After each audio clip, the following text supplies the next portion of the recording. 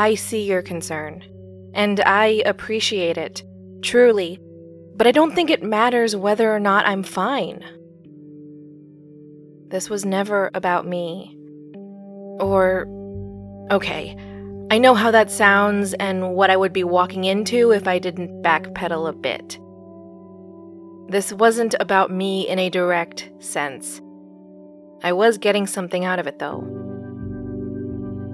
I needed to do this, not just for the sake of my clients, as I think of them, but for my sake as well.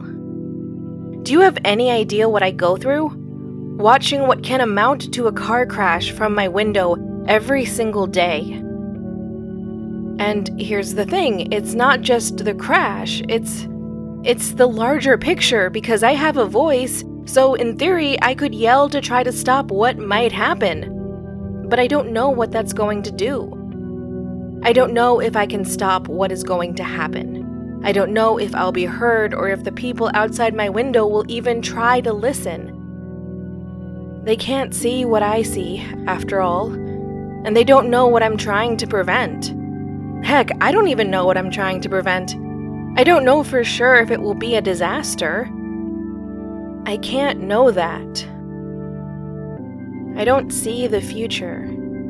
And I think it's because the future isn't set yet. Not as far as I'm concerned. Or I have reason to think that way. I don't think the future is set, because over the years I've seen things unfold. I've seen the choices that people make in real time, choices that I don't think they were inclined to make or would have made had I not said something. Which isn't every time, honestly. Sometimes I only speak because I want to be sure the cards fall in a certain way. Then there's the third category of times when I think I'm just saying something to hear the sound of my own voice, because what is the alternative? Cry? It's probably cry. But I have done a lot of crying. I won't pretend otherwise. I won't lie. It seems like poor form to bring any sort of dishonesty into this.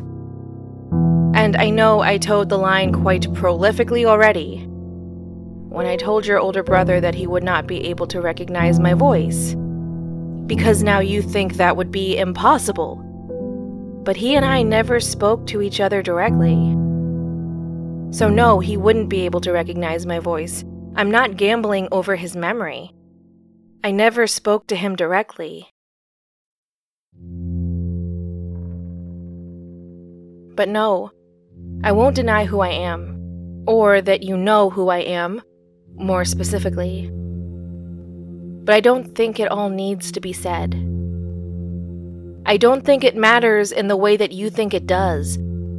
I don't think you can do what you want to do for me. I appreciate your concern, but there are limitations to each of us. The fact that we both have limitations is something we have in common. We cannot do what we want to do. We cannot orchestrate the outcome we want to see come to pass. But sure, we can try. We don't know if it will work, but we can try. And I think about that a lot, especially now. It's not just trying something with the dreams. It's trying to fix things with her. Trying to fix things with the woman I love who wondered how the heck we could love each other. Or if we do, still. It was a whole conversation, and I think the word codependent came up once or twice. And you of all people have to know how that stings. I don't think that term applies to either of our relationships, but it's not about the merits of the accusation, but the fact that it got said. Because it was meant as a reason to walk to the door. Maybe not out of it, but you know that's the next step. So you're trying to stop things or backtrack or pull them back, which isn't easy. because you know that even if the specifics of the word don't quite fit, the fact that you were willing to utter it says a lot. The fact that you and the woman I love so ardently apparently have a similar self-destruct sequence brings some comfort, oddly enough.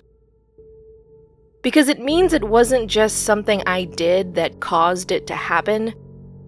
It was, in some way, a landmine written into your shared genetic code. Sure, I didn't need to step on it, but in some sense, it shouldn't have been there in the first place. And I won't say that I was set up to fail. That would be dishonest. But I think I should have had more leeway before hitting my own destruction. Having been the one on the receiving end of that phrase, I can tell you that your partner knows you didn't fully mean it. I mean, I know that my girlfriend didn't mean it when she said it to me. But just as you experienced when he turned that card around, when he played that big old reverse card, it isn't the sort of thing that can be easily undone. There is doubt that lingers, even after the apologies. The stakes just feel so high.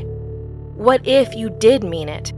What if you are miserable, but it's been so long that you no longer know what that word means, or can tell it apart from whatever the default emotional state is? What if I'll be miserable in no short order? What if we aren't meant to be together in the future? Or what if we aren't meant to be each other's right now, or right ever, which isn't even a phrase? There's something disconcerting about the mere idea of having lived a lie, regardless of the circumstances, but especially if you weren't let in on the fact that it was all a lie. I mean, there's something disconcerting about the mere idea that the universe or whatever forces are at play have constructed an artificial life for us. A delicate tower of mismatched pieces incompatible with each other, perhaps, but certainly with ourselves. To live that way means you have nothing. Nothing of yours, nothing authentic, nothing to rely on. I won't pretend that I should have relied on my girlfriend like I did. I won't pretend that there weren't balls I dropped. I won't pretend that things were perfect, but they were there. We were together. And that life felt real. Things felt real. Or maybe I just wanted it to be. You have to prove things are real. For yourself and for him. And look, that might mean you go your separate ways. People grow into different versions of themselves, and there's a fair chance that you will grow apart. It sucks, but it happens. And at least you'll know that you had love. That you have love. I don't believe we ever lose love. When it's the real thing, I'll add. Granted that there are plenty of imitations out there. But when you have known the real thing, it sticks with you. That's why this matters. It's not just about proving what was, but what is there. That you two exchanged and kept something of value for quite a while. It isn't unlike your father's love, is it? That is still there with you. It's still present with you. You can feel it now, bringing you comfort when he can't. You lost him, but not that. Do you understand now?